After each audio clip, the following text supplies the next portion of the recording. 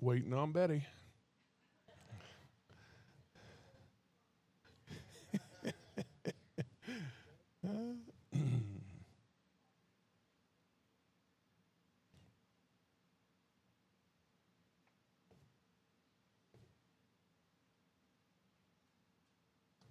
I was going to share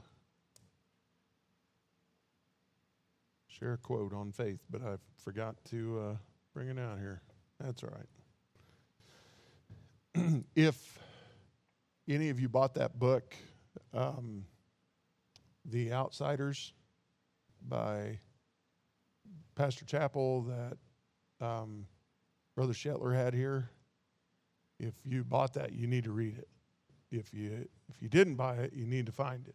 It's a good book. It's just about 15 different men that stood for faith, and I'm almost done with it. And it's a good book. You'd be challenged by reading it. So, challenge you to get that. We are in Acts chapter 19. I'm going to continue on. One thing I did forget to mention that I asked that you pray for Tanya and George. They came out, if you remember, a year ago, and she ended up 9 days in the hospital. Well, they're leaving tomorrow night and headed this way again. We're going to try it again. So we'll pray they make it out here safely on Friday. They're going to be here during the meetings next week too. So when he found out that we're doing a First Responders Sunday and he has an opportunity to win a new gun, never know how far a guy will drive just to try to win a new gun, right? He is a fireman, but he still gets to be in the drawing. So yeah, he's a hose dragger.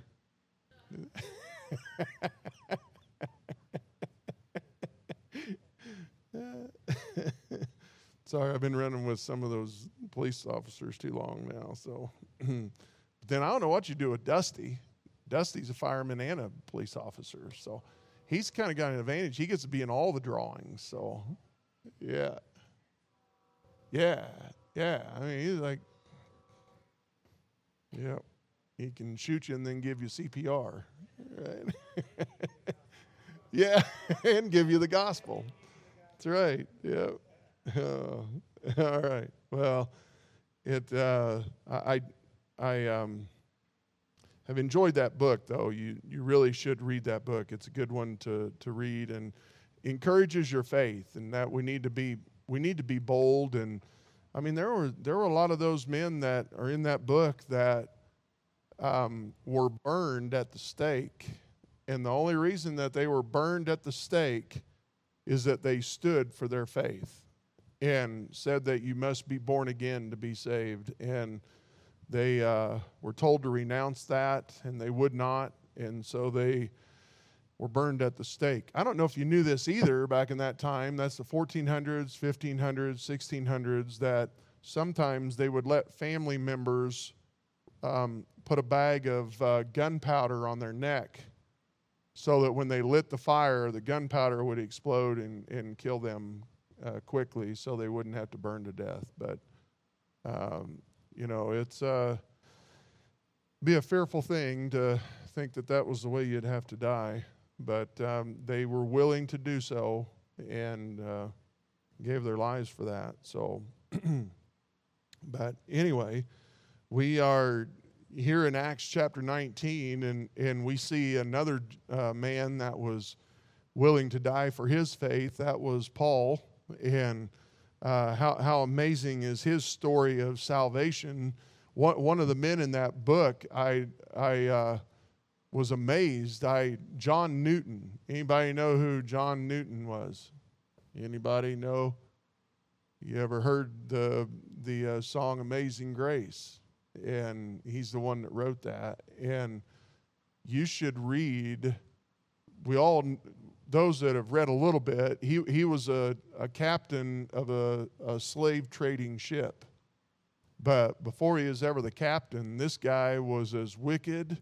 I mean, when you read his testimony, That guy was just as wicked as they come. And God miraculously saved that man, and he wrote that song, Amazing Grace, and pastored a church in Olney, England for years and years, but just an amazing story to read about how God changed his life. And we see Saul here, that God changed his life. And I guess the thing that I'd like for you to get tonight as we just start this a little bit is let's ask God to ignite the passion, ignite the fire again in our hearts and our lives, to see people saved and to see them come to Christ, and to help them and to be what they need to be. And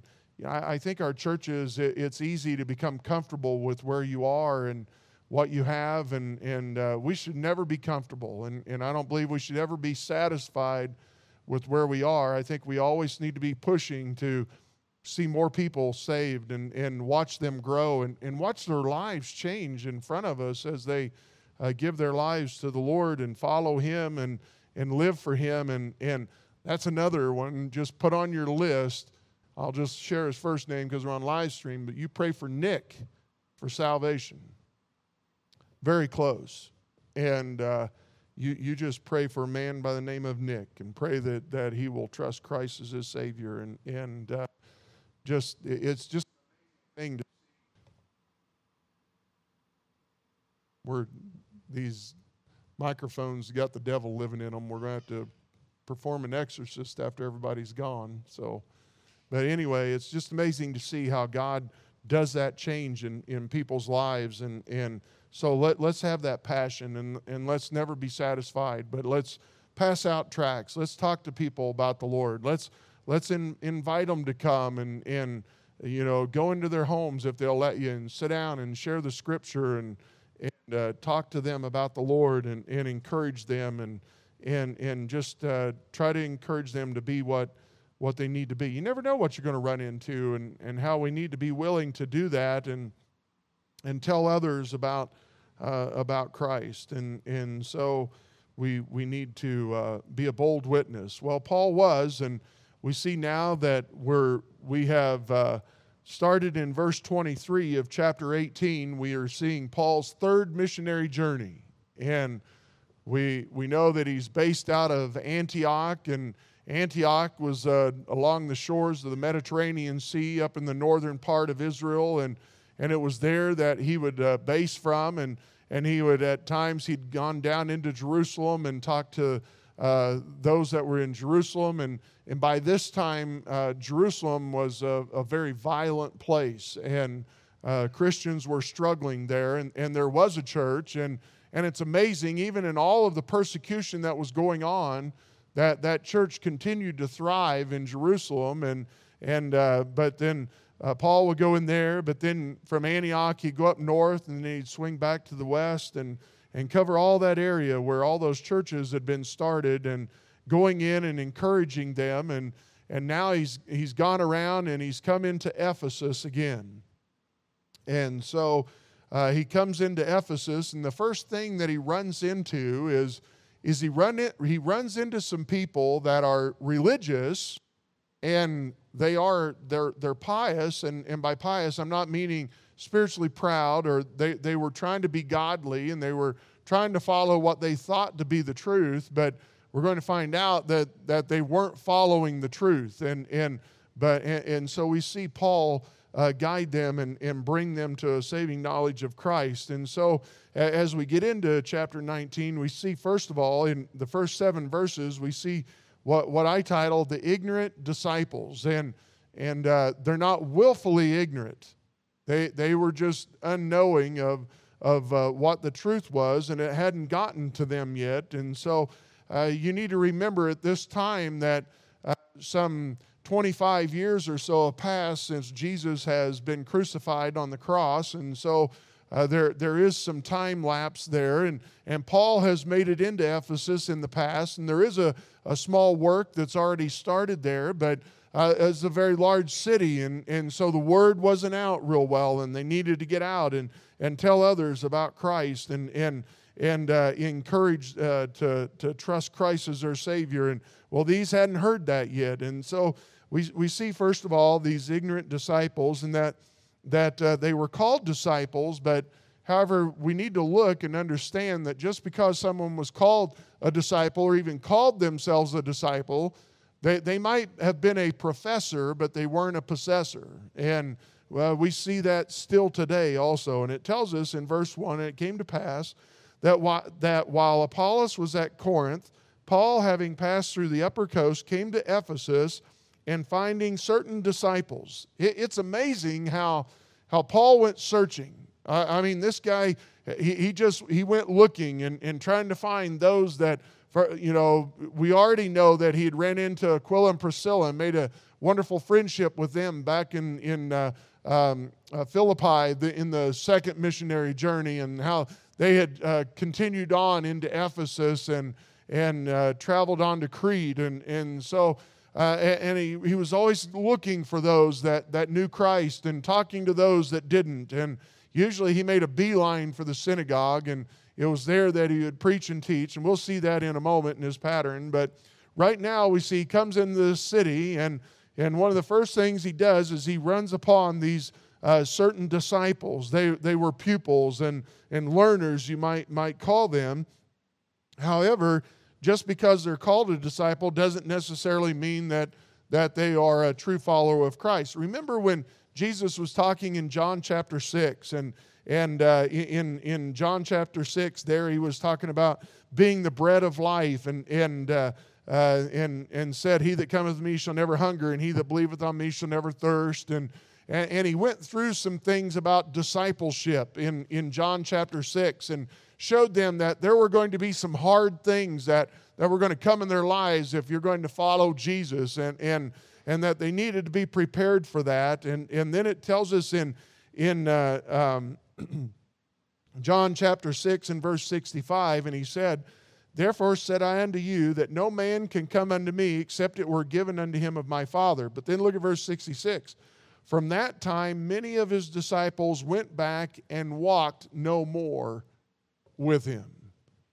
And so here we see that they might have made a profession and said that they were a follower of Christ, but it was only in the good times, and there was absolutely nothing there of fruit showing that they were a true disciple of Christ, because here we see that when it got hard and they saw the demands that were going to be made, that they turned and went back. John even wrote about it in 1 John in chapter 2 in verses 3 through 6. And here it says, "And hereby we do know that we know him, if we keep his commandments. He that saith, I know him, and keepeth not his commandments, is a liar, and the truth is not in him." Now the thing you need to understand, that he's already given us 1 John 1:9. 1 John 1:9 says that if we confess our sins, he is faithful and just to forgive us our sins and to cleanse us from all unrighteousness. So what is a sin? It's a trespass. It breaks God's law, right? It breaks God's commandment, okay? So you always need whenever you are studying out 1 John, you always need to keep that in mind. 1 John 1:9 is not a salvation verse. 1 John 1:9 is a verse to all believers. And here we know that we all sin and come short of the glory of God. There are times when we are going to fail. Now, that's not a justification, and that's not saying that it'll be okay. I'm not saying that. God's not saying that either. We need to be working in our life to be better in having victory over things in our lives that are holding us bondage in different ways, and we need to have victory over those things. And so you can't just use that as a crutch, okay? You understand? But here now we move on, and so when he says this, that if we'll know him if we keep his commandments, and he that keepeth not his commandments is a liar, and the truth is not in him. But whoso keepeth his word, in him verily is the love of God perfected. Hereby know we that we are in him. He that saith he abideth in him ought himself also so to walk, even as he walked. Now, I say all of that because, yes, we're going to fail along the way. However, if someone's life is evidenced and you watch their life, and the only evidence that you ever have in their life is the life of an unsaved person that's walking without God, without no remorse, no conviction, no care, then, like I say so often, if it walks like a duck and quacks like a duck, it's probably a duck. And so it is important that we understand that we walk as a believer. And when we fail, then we have 1 John 1:9. We get it right with him.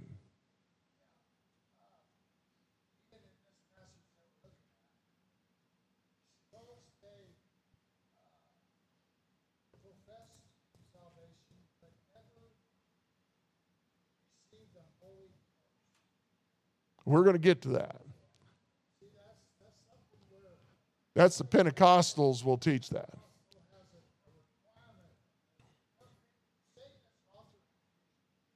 Yes. Right.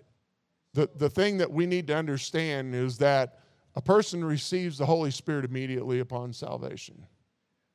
And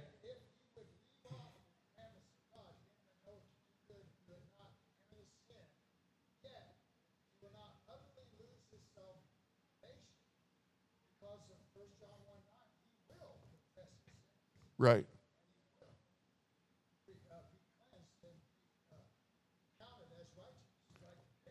Even if I'm a Christian though, Dan, and I die with an unconfessed sin, I'll still be in heaven.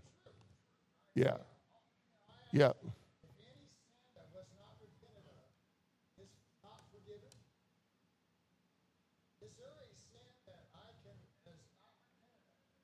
Yes. All of Christ died for the sins of the world. So Jesus died for all the sins of the world.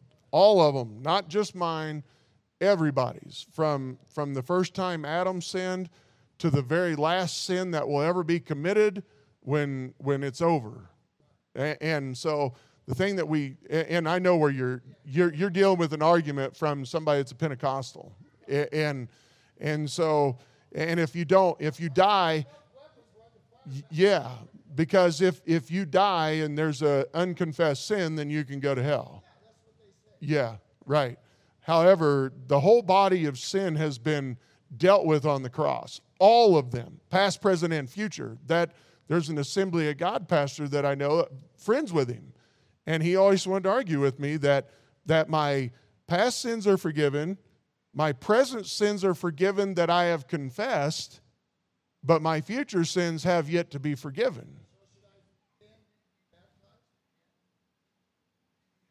Right.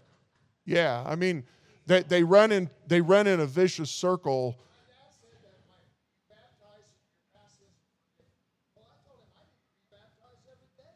Yeah. Because he's teaching also a sinless perfection, where you can actually walk perfectly in this world. So what we need to do is just provoke him to anger sometime, and then we'll show him that he just sinned by, and he's not sinless any longer, right? And I'm kidding, all right?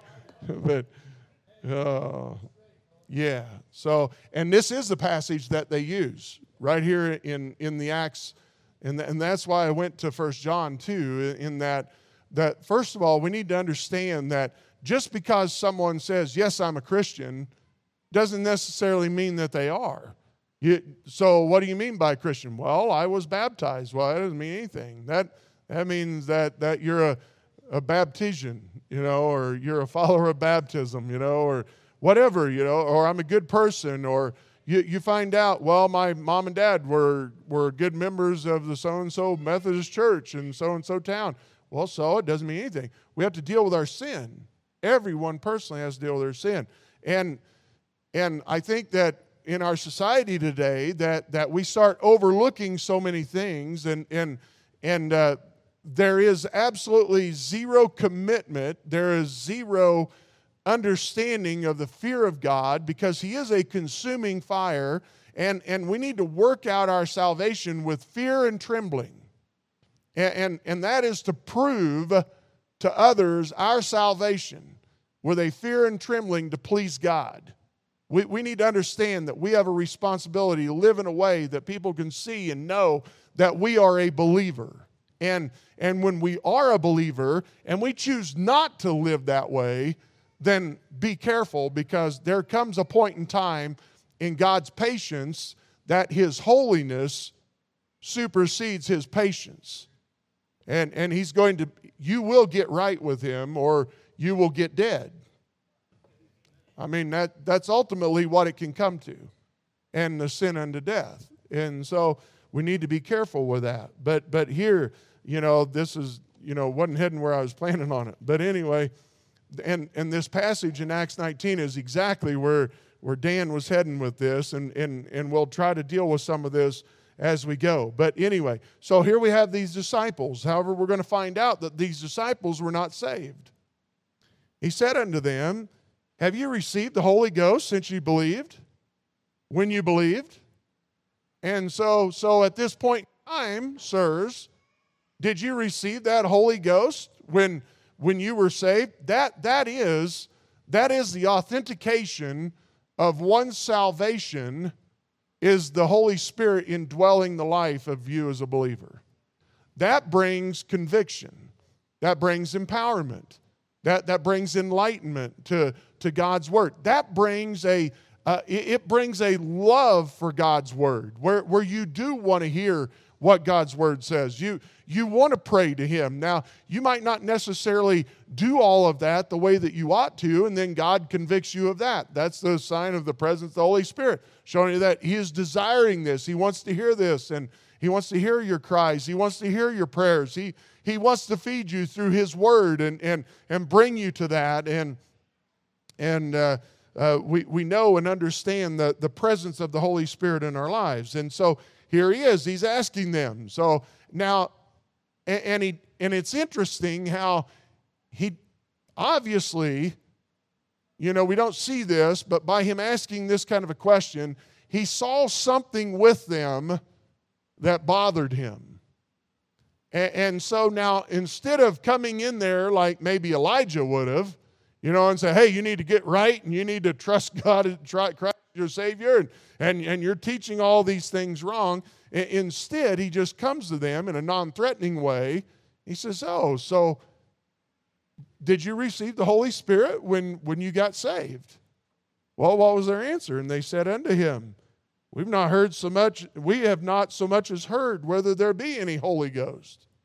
We've never heard that.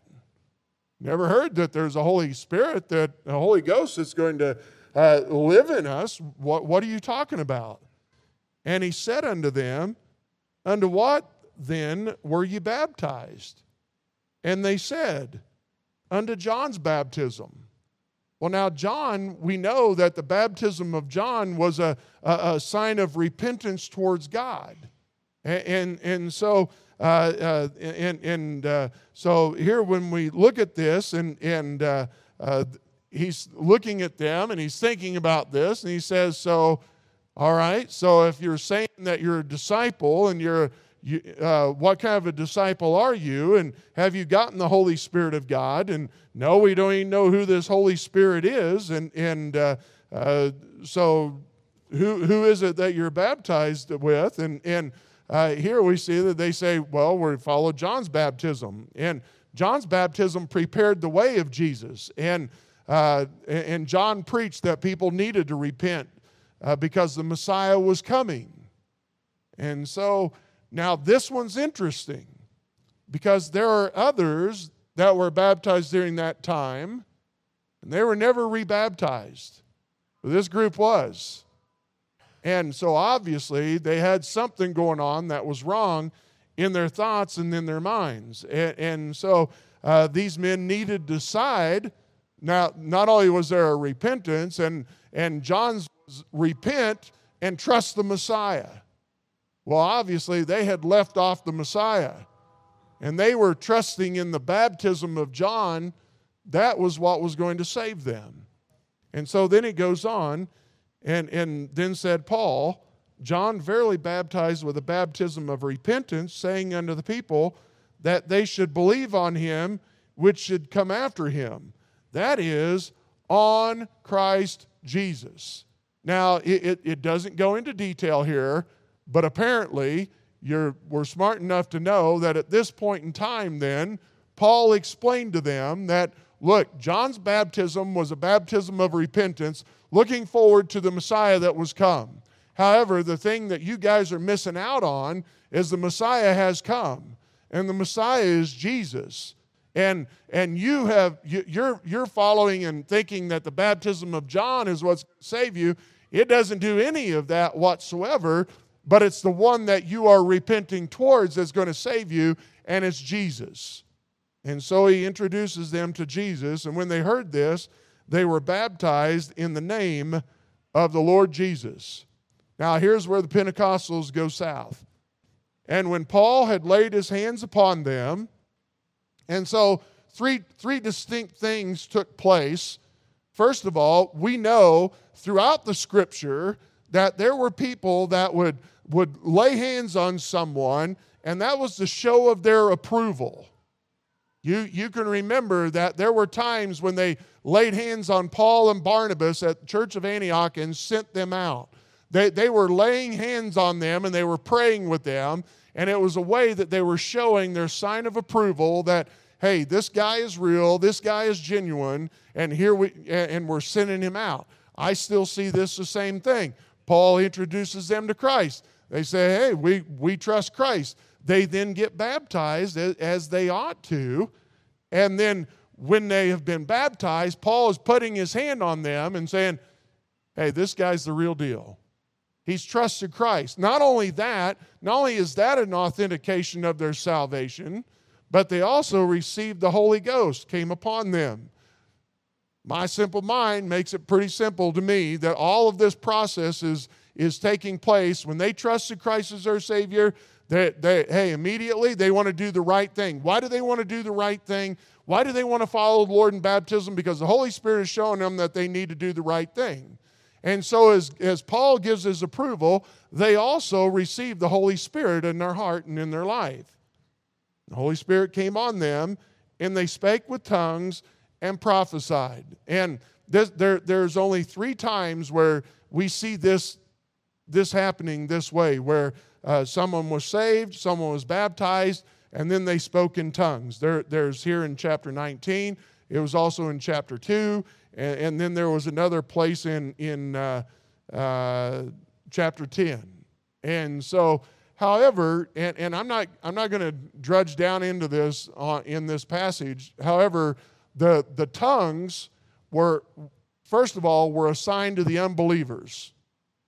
And so when people are doing the gibberish that they do in the church, and they say that they're doing that to edify the believers, it was not used to edify believers. It was used as a sign to unbelievers that they needed to trust Christ. Secondly, when they did speak in tongues, they were speaking in a language that they did not know.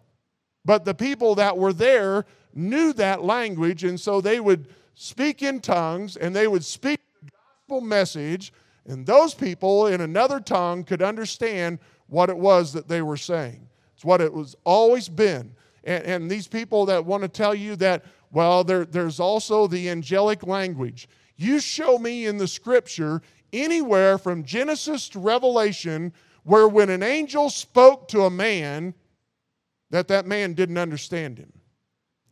Every time an angel spoke to a man, that person understood exactly what he said. Now, there were times like Daniel wrote down what he told him to write down and didn't understand what he wrote down. I mean, some of that is difficult. I mean, he was prophesying of stuff that still hasn't taken place. That's why he didn't understand that, but it wasn't because he didn't understand what the angel told him. He knew exactly what the angel told him, and that's why we have the book of Daniel. And so that they get lost in this idea, and they get lost in the emotionalism, and they truly get lost in the entire doctrine of who the Holy Spirit is. And the thing that we need to realize is that Best thing that you can realize, when you trusted Christ as your Savior, you were baptized with the Holy Spirit of God. And you have all of the Holy Spirit of God you're ever going to get. The Holy Spirit is a person. He's the third person of the Trinity.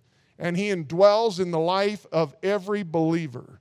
And you're not going to have a little piece of Him. You're not going to have His arm dwelling in you and the rest of Him somewhere else. You're not going to have Him depart from you, because He said, I'll never leave you nor forsake thee. And in John 14, 15, and 16 showed us that the Holy Spirit is a comforter and He will always be there.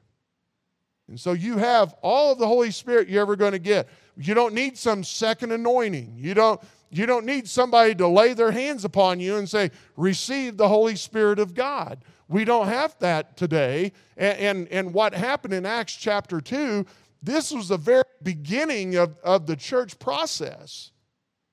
And now we see by this time too that immediately the Holy Spirit was indwelling the life of a believer. Paul looked to them and said, genuine salvation is seen by that person walking in the Holy Spirit of God. That's why I went to 1 John. That's the same way in our lives today. We ought to be able to see the Holy Spirit directing us. We're not perfect, and we are going to screw up at times, and that's when we go to 1 John 1:9 and we confess it to God, and we get it right with Him, and then we move on. But there always ought to be that evidences of Christ in our lives and in our hearts. And here we see that taking place. And all the men were about 12. There were somewhere around 12 of them. Not 12 years old, but numbers of them were 12. All right?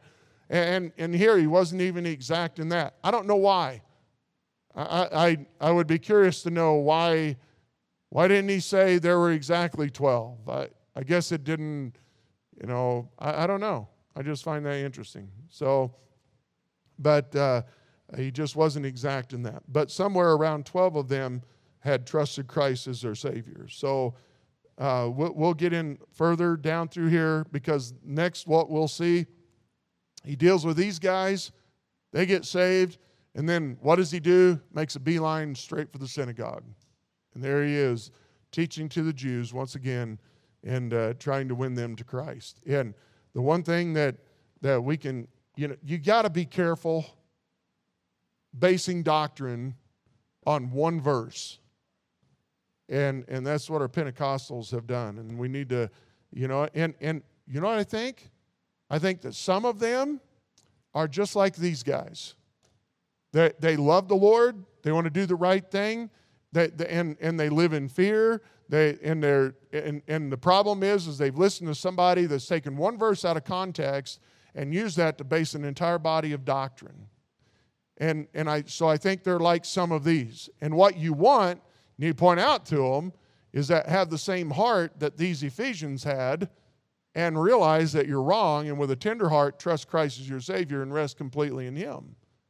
However, I think there are some that are more entrenched like the Jews, and they're going to hate you for telling them the truth. But you tell them the truth anyway, because that is our responsibility, and we do so in love, just like Paul did. And you win some, and those that choose to be hardened, then they'll deal with God, and that's not our job. We just need to continue to love them and tell them the truth. Let's pray. Father, I thank you for your word tonight. I pray that you encourage each one. And Lord, I pray for Dan as he deals with his dad. And I know it's been a burden for years for him. And I pray that you would open his dad's eyes, and that, Lord, he'd see just the saving power that you have. It is unfathomable. It's hard to imagine. That's why you're God. We thank you for that. Thank you for saving us. And I pray that you use us this week to reach out to this community. And Father, this Sunday we'll see just a wonderful outpouring of your love and your grace and your mercy, and that you'll save many. Lord, we love you, and we ask these things in Jesus' name. Amen.